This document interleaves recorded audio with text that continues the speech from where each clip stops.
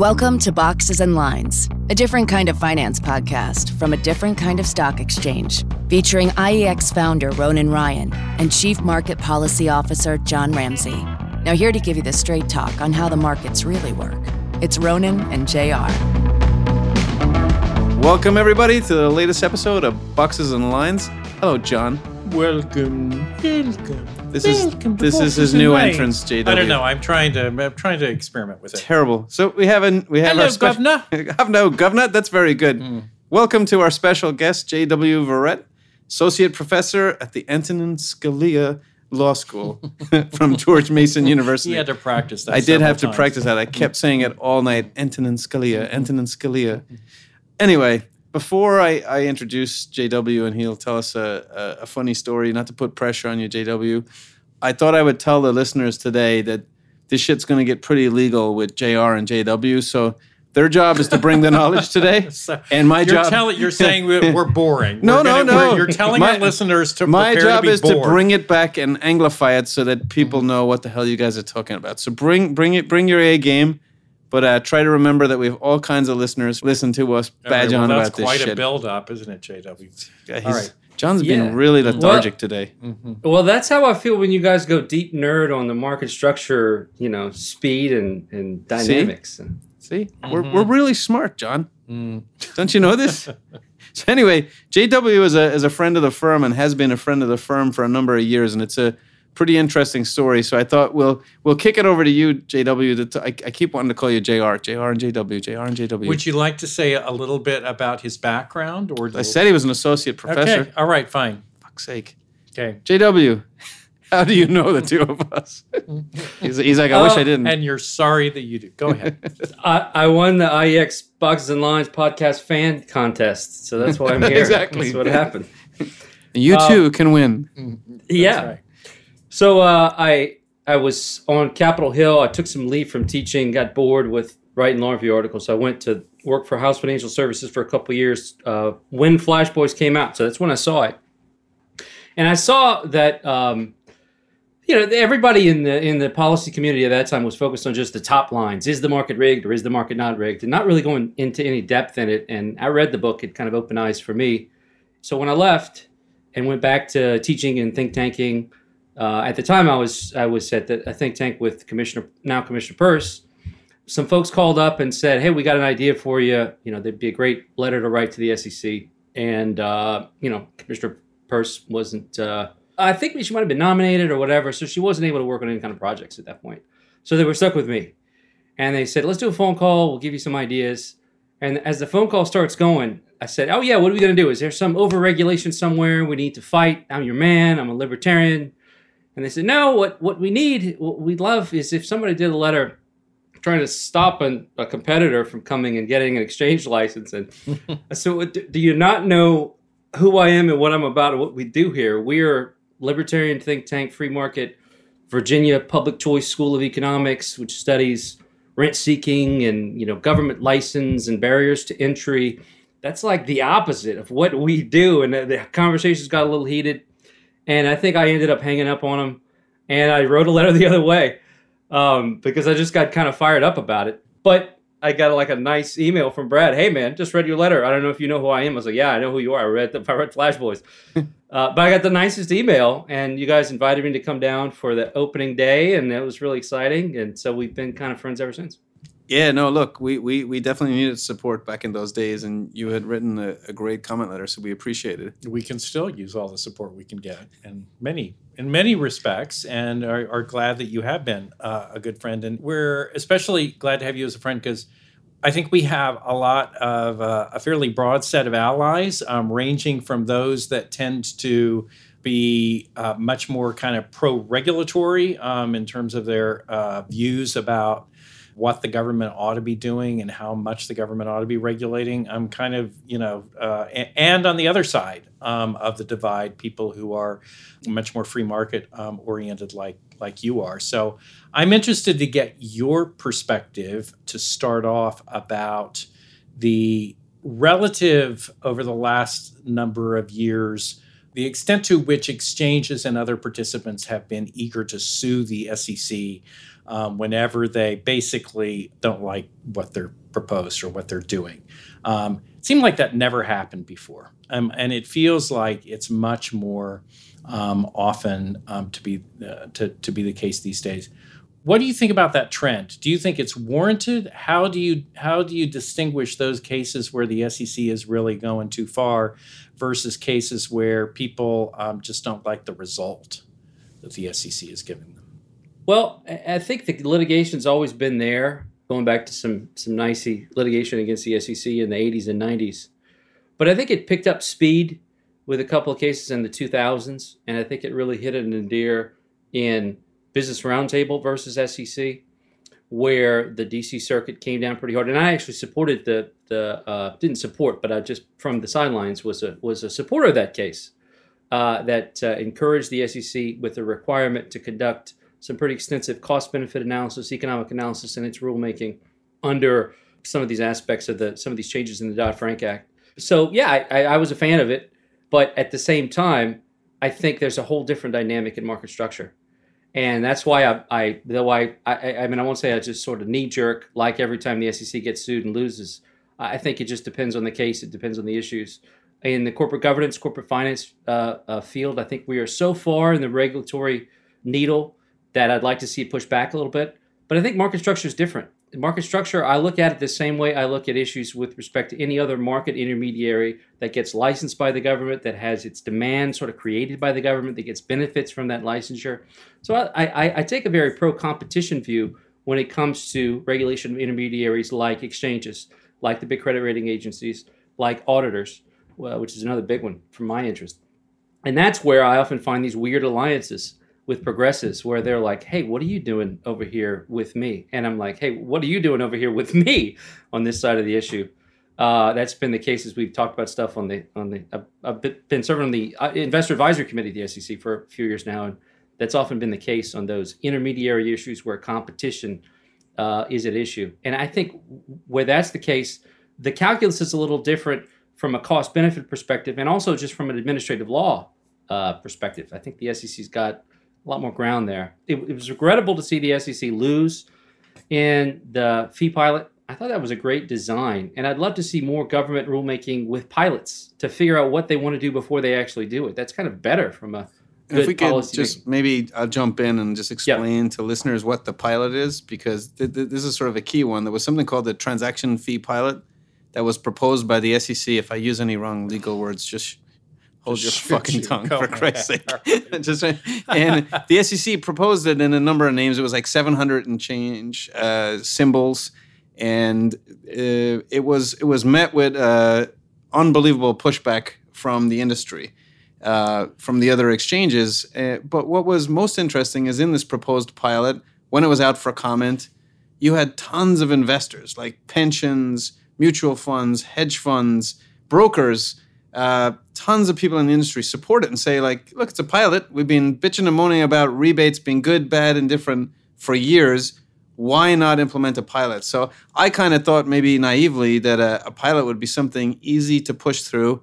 Anyway, long story short, the three big incumbent exchanges of CBOE, NASDAQ, and the New York Stock Exchange, NYSE, they sued the SEC, and they actually won that suit, and the pilot was not able to proceed, which was fucking mind-blowing to me that would win. But that's what JW is talking about. Yes. Well, I mean, there was that one. So they won on that one, and then they also won a court decision on market data and efforts that the SEC had been taking to require exchanges to basically review market data fee increases that they had pushed through for a number of years previously. So there were a couple of decisions in short succession that may have led exchanges to think that they ought to challenge whatever the exchange says that they don't like because they had some success. Do you distinguish those cases from, in particular, from questions around rebates, payment for order flow, those kinds of questions that have been in the news a lot lately? So I read the tea leaves on the fee pilot decision a little differently, I think, from most people. I see one of the concurrence, one of the judge's concurrences in that case said, look, if you want to do something, do it. Do it and back it up. Don't come to me with a fee pilot. This might do something, this might not. We don't know from an administrative law perspective and how that's been interpreted for the SEC's operating statutes. That's not enough. But just do something. So it was almost like the judge saying, you shouldn't was he have done saying a pilot. regulate, don't try and do a pilot? Is that what he was saying? Yeah, that's absolutely what he was saying. He certainly was not saying that the agency did not have the power to impose substantive limits if they wanted to, right? That's right. Yeah. And the other thing I think is unique, and this is my new twist on how I think trading and markets regulation, particularly in the rebate context, will be reviewed if and when it's sued, as we expect it probably will be. I have a new take on this, which is the fairness focus in the 75 Act amendments and just running all through the 34 Act gives the SEC, at the very least, a non-economic consideration to take into account. And I think for some little sections of the statute, maybe even allows them to ignore the economic analysis and just do a kind of a fairness analysis. That fairness word is operative, very significant in the 34 Act. And I think it could give the SEC a real defense in when it gets sued. I have that argument in an article I did, that the title of which is "Why a Certain Firm's Threat to Sue the SEC is Unlikely to Succeed." And I got a little debate going with my friend who's the general counsel there, and I sent him a copy of the article ahead of time just to be nice. Said heads up, this is coming out. And to his credit, we had a little back and forth, and to his credit, he said, okay, I understand. It's a good debate to get going. But that's what I think will happen. I think the SEC, if it's smart and really emphasizes the fairness aspects of conflicts of interest from rebates, mapping out those conflicts of interest, I think it's got a real belt and suspenders defense if it gets sued again. That's the you've written some interesting things about this. So my interpretation of what you've said, and you can tell me where I'm wrong, is that often people's attack on SEC decisions is based on something called the Administrative Procedures Act and the requirement that agencies justify their decisions, in particular under the SEC statute, by a detailed cost-benefit analysis, trying to quantify the economic benefits versus the costs of proceeding in one direction versus another. And what you've said is that when you're talking about market oversight and the interests of individual investors, that the statute goes beyond that, and it says you also need to make a determination that the result is fair. And fairness cannot be totaled in, sort of on either side of the ledger in terms of dollars and cents in quite the same way.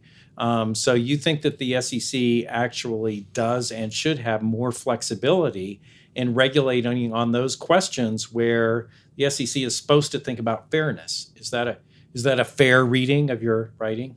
Fairly described. Described. Yeah, and this looking stupefied over here. I have no idea what the fuck the two of you were even saying. I'm just going to edit out the last 3 minutes of JR's rambling this question. is the good stuff. We're getting to the good stuff now. I wrote it in part for an audience of the SEC, and what I want them to do, if they're sitting there right now, General Counsel's Office, DERA, I want DERA to do the normal work that they're going to do about consumer effects of these rules and efficiency and consumer surplus and all of that. But I also want a fairness analysis on the side. And I want GC's office to say, look, if we wanted to, we could just do this fairness analysis, but we did the economic analysis too. That's my recommendation. Noted. Oh, good. Are you drinking like a big, what is that there? This is an iced tea. It's an iced tea. It looked like one of those Caribbean rum punch drinks. Like a rum punch drink. No, I don't think so. I'm like that'll JW wouldn't do that. We might do that. We might do that. We might do that next podcast. Mm-hmm. So I thought along these decisions and the SEC being sued or challenged, we'd love to get your view on a recent DC Circuit Court decision rejecting NYSE's challenge.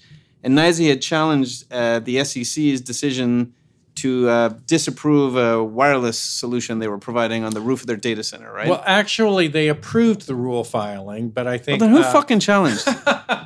Well, they basically said... JW, correct me if I'm... As I recall, the NYSE wanted to basically put monopolistic pricing around this wireless antenna installed on the NYSE data center, the SEC wouldn't let them do that and required that they provide give other competing providers the ability to basically sell the same kind of access. So NYSE made that change in order to get the SEC approval, but they never accepted the idea that the SEC had the authority to impose those conditions. So then they sued the SEC to say, fine, you approved it, but we never should have had to file it in the first place. Is that right? I got to admit, I didn't read the case. The only thing I know about it was from us talking. So I'm sure your son is right. All right, there you go. Well, in any event. But as I recall, that this case was one where the so we've been talking about challenges to SEC doing sufficient analysis to support what they're doing. Then the other basic type of admin law challenge is, does the agency interpret its own statute correctly? And as I recall, this is one of those cases where the SEC has the authority to interpret words in statute. Yeah. All right, let's go to something more sexy than all this interpretation of statutes and law. No offense to you two, even though I'm offending you. Let's go to DeFi and Web 3.0. So you've recently said that your perspective on the space has shifted in the past year. What was your perspective before? What is it now? And what changed it? Well, I was always interested in crypto. I was wary of the DeFi space a little bit, just because it is so new. So crypto generally, I've always been interested in curious in, and it's really kind of taken over the policy discussions in DC. I've always thought it was interesting. I remember I did one of the first briefings in Congress on Bitcoin in 2013. So I had Jared Brito, who now runs the Coin Center, come and do a briefing for the members. And I felt like the conversations back then are almost the same as they are now. The members would raise their hands and say, what about criminals using it? And Jerry's been saying this 1,000 times since then. He would give his discussion about how, oh, really? Well, they use cash right now. And, the thing is, if they use Bitcoin, it's on the ledger. And once you have public key for one transaction, then you have a record of every transaction associated with that and where it all went and everything. And all the lawmakers kind of went, oh, wow, that's interesting. And we're having that same discussion now. It's. I just wish I had said, hey, Jerry, how do I buy some Bitcoin back in 2013? I did not do that, unfortunately. I should have. So I've always been interested, but I think DeFi is getting really exciting right now. It's no longer hot. The kind of DeFi summer is over. So the era of people jumping in and hoping for 1,000x pop and all that silliness has died down to some extent. And it's got a lot more coders in that space who are trying to think about smart contracts, trying to think about governance in a real serious way. And that has my attention. So the 1,000x pop stuff was not interesting to me, but that stuff is. As I get to know more people who are like JD / know how to code who are operating in this space, some projects seem pretty interesting to me from that side. The questions that have been raised about so-called gamification, the use of, sort of fancy digital practices to lure people into either just plain old regular trading or into digital trading. So from the perspective of somebody like you with a free market perspective, I understand that this new technology provides the potential to empower people and disintermediate finance in a way that is really unique. But it also provides an opportunity for people to be lured in way over their heads, I assume, in ways that have not really happened before, too. Isn't that also a concern, and how do you balance those two things in your head?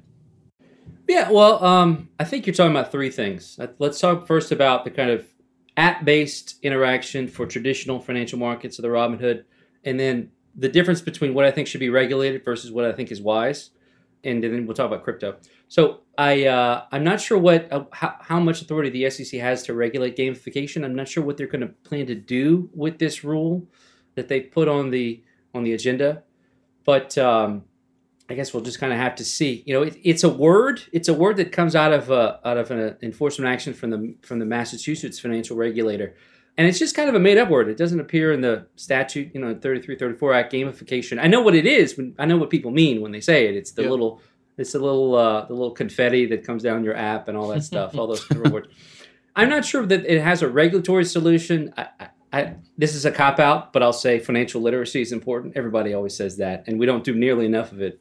But we should have a high school class on financial literacy in every high school in the country where you actually go through the app and you learn why some of this stuff is silly. And you see the charts on, 30 years of passive investing versus beating 95% of investment advisors, right? Those things are powerful. I'm not sure it has a regulatory solution. I don't love it. I don't like it. I'm not sure it has a regulatory solution. But in the crypto space, I would say there's a wide range of variation. There's all kinds of like pump and dump schemes that you'll find on crypto's Twitter, no doubt. And it's hard to navigate around those. But there are some really fascinating projects that are designed by people like the original founders of Ethereum. They're the next group of builders like that are operating outside of intermediate custody. So you take you put your money in your own hands, and you better be sure you're using custodial technology that works. You better be sure you're doing your own diligence. And if you don't know how to use Etherscan, or you don't have some basic understanding of the white papers, you definitely don't need to be in that space at all. But there are some projects in there that are fascinating, that take governance seriously, that say, okay, there's this one governance token, and the governance token gets fees, and the governance token is the backstop for the liquidity pool. That has designs like that are designed to endure over the long term. Yeah, I mean, no doubt there's plenty of opportunity for these kinds of platforms and instruments to be a laboratory for all kinds of innovation. I guess the question is where they are either being used or seen or sold as investments of one type or another to a broad class of people, you enter a different kind of space. And how do you feel about Chair Gensler's, I think, general point of view on this stuff, that in order for these kinds of markets to mature and gain adoption by a broad range of people, it really kind of needs to be under some kind of regulatory umbrella, maybe more than one. I think that he'd be surprised by how many crypto lawyers I know who would agree with what you just said, who want to see a new approach. I did something to try to get a little attention. I filed for a rule proposal that was just a request for a call for public comment on digital asset regulation. And I had something like 30 or 40 questions I came up with about things I'd love to see people talk about. I know that the discussions at the staff level, when people go in and talk to the staff, they go to the FinTech Hub, or they go to any one of the divisions, there are sophisticated conversations with people who really get it. And even in enforcement, I'm not a fan of all the enforcement cases in this area. Particularly, been a very vocal critic of the case against Ripple. But if you look at all the enforcement cases that are settled for 33 Act violations of token offerings, a lot of them involve the SEC saying, okay, if people want their money back, give it back. For those that want to keep their tokens, they can keep their tokens. A lot of those settlements went that way, and I think that's very smart. And in most of them, 90% of the people said, nope, I'm keeping my token. This is going great. That was a very kind of reasonable way to do an enforcement action. We haven't seen that yet in the rhetoric from the speeches from the chairman. I hope that there'll be some engagement, though. I think a call for public comment would be great. I'd love to see what everybody writes in for ideas. Because here's the problem. On the one hand, compliance with traditional items in the 33 Act is impossible. If a miner, this is one of the basic questions. If a miner is mining in exchange for tokens that they intend to sell, they're probably an underwriter under the 33 Act. If the miners become 33 Act underwriters, the whole thing shuts down. That is not going to work. It's just not going to work. On the other hand, there's all kinds of things I'd like to know if there's a kind of a registered token offering, all kind of things I'd like to know that are not necessarily included in Reg SK. I'd like to know more about, rather than traditional auditing, I'd like to know more about how the code's been audited. I'd like a report from the kind of IP specialists that are auditing the code as written pre-launch. I'd like to know more about tokenomics, more about how tokens will be distributed, how tokens will be convertible into other things in ways that are not like traditional financial instruments. So I think there could be some standardized disclosure that you'd actually find a lot of people in the crypto community saying, wow, that's great, thanks, helpful, that's helpful. And you can have things like key person risk. There was a recent example, I think, of one of these tokens that had, sort of the senior developer who had been responsible for this announced he was leaving, and suddenly the value just took a nosedive. And that's obviously a risk that can exist in kind of conventional financial offerings too. But. So you actually filed something, or probably wrong terminology, but called for comment, and you proposed all of these questions, or what's the thing that you're most interested in hearing the answer to from your questions? I called it the Digital Asset Regulation Genesis Block. So the Genesis block was the first block mined on the Bitcoin. And how'd you do that? blockchain. You do that through like the SEC? Like this is a formal comment process? Yeah, you can. There's every couple weeks somebody does a filing for public comment. Anybody can do it. If you go track through them, there's some stuff that it's crazy. Anybody can do it. So yeah, it gets real weird. It gets real weird real fast. I didn't know that. So this I got this idea from my buddy Rob Jackson, who did before he was a commissioner. He filed a proposal for political expenditure disclosure. Got all kinds of attention from it, so I thought I'd copy Rob's idea and do this filing for a request for public comment on digital asset regulation. It's gotten some attention on crypto Twitter, but I guess maybe not as much attention inside the building. But I think now it'd be with good this idea. podcast it's going to be blasted out into the. There you go. You're going to be besieged with people. That's a great idea, actually, to get it going in a public forum in that way. Yeah. And it doesn't commit the SEC to anything. They don't have to do anything. But I'd love to see people writing in and saying, here's some ways where compliance doesn't work. Proxy. I mean, if you've got governance tokens that you're using your wallet to vote, you don't need proxy statements. You don't need blue cards. You don't need any of that stuff. But technically right now, a token offering that's registered would have to comply with all the proxy rules. But you don't need any of that. Interesting. You learn something every day. Well, I you probably learned more during this podcast than I have, but yes, no, we I all snoozed learned. the first we all 10 learned minutes, something. Clown. What about Ukraine?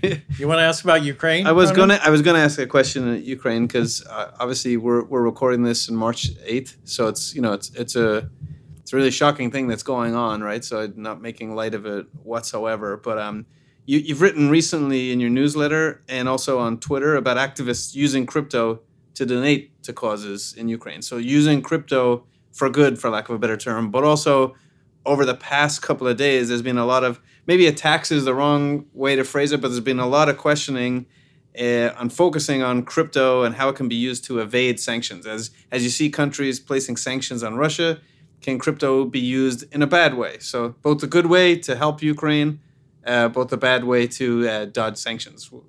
What are your thoughts there? Yeah, I'm great question, by the way, Ronan. That's the first thing you're going to say, JW. Yeah, that's a great question, Ronan.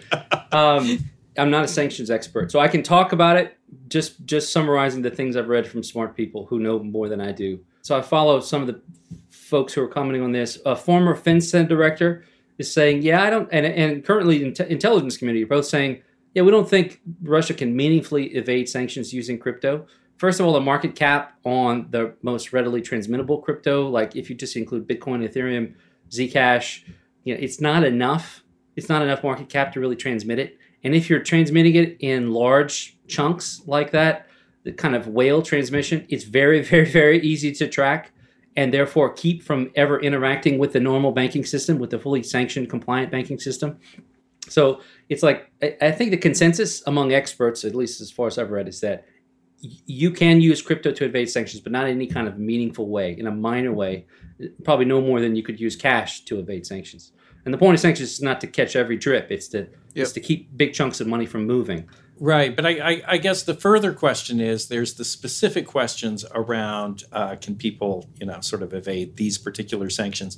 But I think it also has been pointed to as an example that with the growth of these markets, is this an example of why people maybe ought to be concerned about the use of these kinds of tokens and alternative currencies displacing fiat or other AML controls in a way that should leave us concerned. I mean, the advantage a lot of this blockchain technology is the decentralization, the fact that you've got no sort of single governing authority that can sort of restrict how it's used in particular. But there may be times where you want that level of control. Well, I'll set aside my dream of a fully decentralized world in 30 years for now, because we probably have different views on that. In the near term, decentralized finance and centralized finance, if decentralized finance is going to survive, it's going to have some kind of a marriage of some kind with centralized finance. They're going to come together, and it's going to be some kind of a marriage of them. It already is with the centralized crypto exchanges, who are all, they are sanctions AML compliant, up to the moon. Just for fun, I've followed the LinkedIn updates about Coinbase, and first of all, they're hiring like hundreds of people a week, and it's all half of it's AML all the time. And I think the onboarding of crypto to the broad public, if it's going to happen, it's going to become mostly through centralized exchanges that are going to be fully AML compliant, and in a way that I think law enforcement is going to be happy with, because I think law enforcement has come to realize that, wow, blockchain is a heck of a tool for us. What I've learned about this area, I've learned from following Chainalysis, which does some great work, and they are the kind of outsourced law enforcement consultant for DOJ, FBI. I think that union has kind of worked for them. I don't think the DeFi dream is coming anytime soon. I think it's TradFi and DeFi working together. TradFi is going to try to totally do it on their own. They've already kind of tried to do it. We've got private blockchain networks. That didn't work. I don't think DeFi is going to get broad retail adoption on its own. I think they're going to have to come together and develop some alliances. I think that's what the future looks like. And produce progeny that will have not bastard children. But, Good use of that word. That's the drum beat that John gets whenever he uses a big word. Thank you, ladies and gentlemen.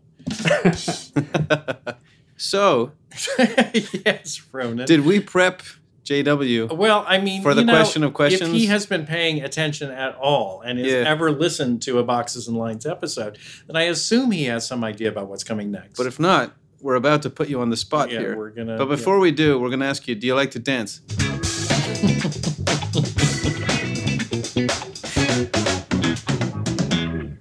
What's your favorite Wall Street movie and why? Good timing. We've never done that way before, and we probably never will again. But yes, no. We ask all our guests, and we've got some interesting answers. What's your favorite Wall Street movie and why? Money Never Sleeps, baby. Wall Street, the movie. Which I love because Oliver Stone intended it to be caricature. It intended it to be a warning movie. And I watched it, and everybody else in my generation watched it and was like, I want to be that guy. That looks awesome. Yeah, Right? Isn't it incredible? Michael Lewis, in interviews, has said that he wrote Liar's Poker with the same thing in mind. And it served as almost like the Bible for people in college wanting to join Wall Street afterwards. Right. I actually saw recently a documentary on HBO Max on Carl Icahn. And I didn't know, obviously, they would call him the corporate raider back in the days, but they showed interviews of him word for word saying stuff that then Michael Douglas was saying in the movie. Do you remember in the movie when Michael Douglas went to the board meeting for that public company and attacked them? And I think that was when he said greed is good. Yeah, that's right. But it almost said word for word what Carl Icahn said. Didn't know if you all knew that out there, you Wall Street movie icons, but I just taught you something. But you've been told now. Very welcome. Thank Very you. welcome. The crowd's going wild. Congratulations. Sorry, JW, I'm just playing with these sound Yeah, no, effects Carl right now. Icahn's great. And we should do another podcast. So I know this is a market structure podcast, but my iconoclastic views about the Williams Act and why I'm a pro-raider. Oh, that'll get a lot of listeners. That sounds like a Yeah. barn burner. Tell you what, I'll have you and John do that yourself. Okay. Or if we do it after Lent and I'm back on the beer, Yeah. give me a 6-pack head start and we'll be Okay. right back for it. So John, do you want to what we say at every podcast? No one leaves here with nothing. But I Next think to you nothing. probably have an idea about how little you are likely to leave with. But we do have a pair of IEX socks, very comfortable, very stylish, that we're going to send you. And the only thing that we ask is that you take a picture of your feet when you're wearing the socks, right? please. Yeah, wearing the Okay, socks. yes. No naked feet, please. Yeah, no, we wouldn't want that. You got it? Well, other podcasts might, but anyway, listen, JW, we've taken enough of your time. We appreciate you joining us, and I'm sure we'll have you back on again. Thank you very much for joining Boxes and Lines. Here comes the shit Irish accent. Until next time, God bless. Thanks, God bless JW. us, everyone. There you go. You're better than him. You're coming back now. It's Oh, man. people be Oh, my like God, you're gonna JW replace and me." Ronan. Yeah, Yeah. good one. That came out. Thank very you, well. gentlemen. Yeah. Enjoyed it. Thank you. Boxes and Lines is a podcast from IEX Exchange. It is hosted by Ronan Ryan and John Ramsey. Executive produced by Sarah Forster, with support from Benstown. For more information and to hear more episodes, go to iexexchange.io/podcast. Thank you for listening to Boxes and Lines. The information and opinions expressed in this podcast are provided for informational and educational purposes only, and IEX Group Incorporated and its affiliates do not make any representations or warranties as to the accuracy or completeness of the information contained in this podcast. Nothing in this podcast constitutes a solicitation or offer to buy or sell any securities or provide any investment advice or service. Some portions of the preceding conversation may have been edited for length or clarity. Copyright IEX Group Incorporated, all rights reserved.